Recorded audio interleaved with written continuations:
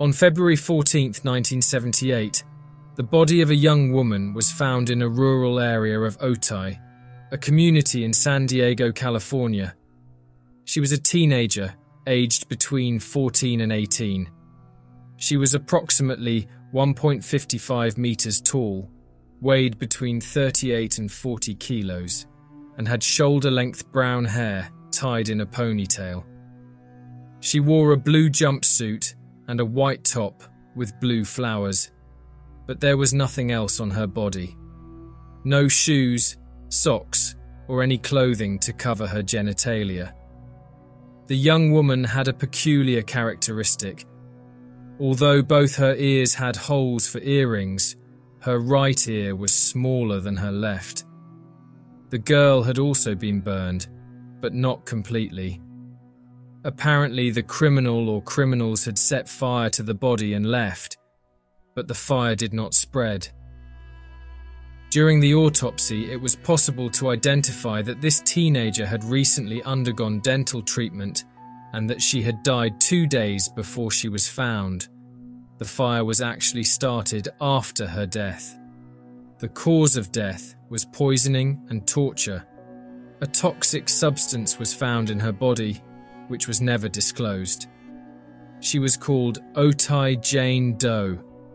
Otay, as it is the name of the community, and Jane Doe is one of the collective pseudonyms used in some areas of the United States when a person's real name is unknown or is being intentionally hidden. Jane Doe for women and John Doe for men. There is even a film called The Autopsy of Jane Doe, where the victim was an unidentified woman. No one in the city of San Diego reported the disappearance of someone with these characteristics, and without any report, the young woman's body remained unidentified for decades.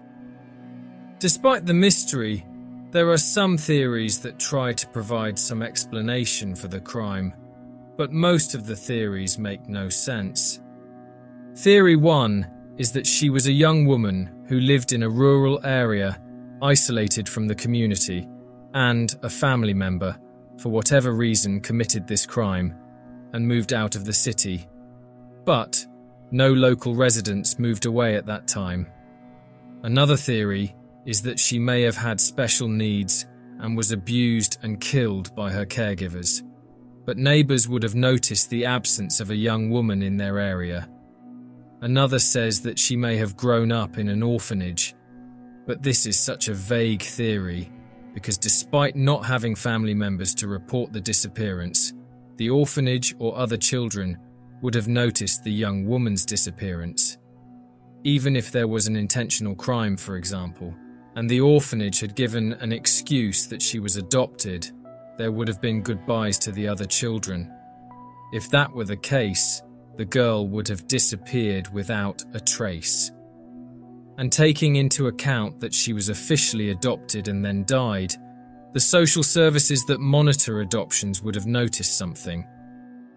She may also have been a homeless person, but it is not common for homeless people to have dental treatments. In addition, even with the image of the young woman being distributed around the city, no one had ever seen her there. The fact that no one recognized her created another theory that she had come from elsewhere, but nowhere in the country had anyone reported the disappearance of someone with those characteristics.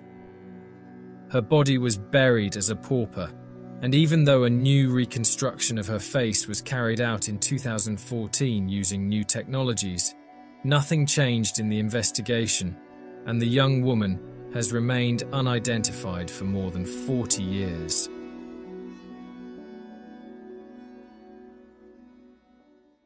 Hey, você se interessa por crimes reais, serial killers, coisas macabras e tem um senso de humor um tanto quanto sórdido? Se sim, você não está sozinho. Se você precisa de um lugar recheado de pessoas como você, venha conhecer o podcast Pátria Amada Criminal. Todas as semanas tentamos entender o pior da humanidade. Nesse processo a gente ri, chora, fica brava, fofoca, porque afinal de contas é assim que a gente fala quando está entre amigos. Suas novas melhores amigas trevosas estão aqui no Pátria Amada Criminal.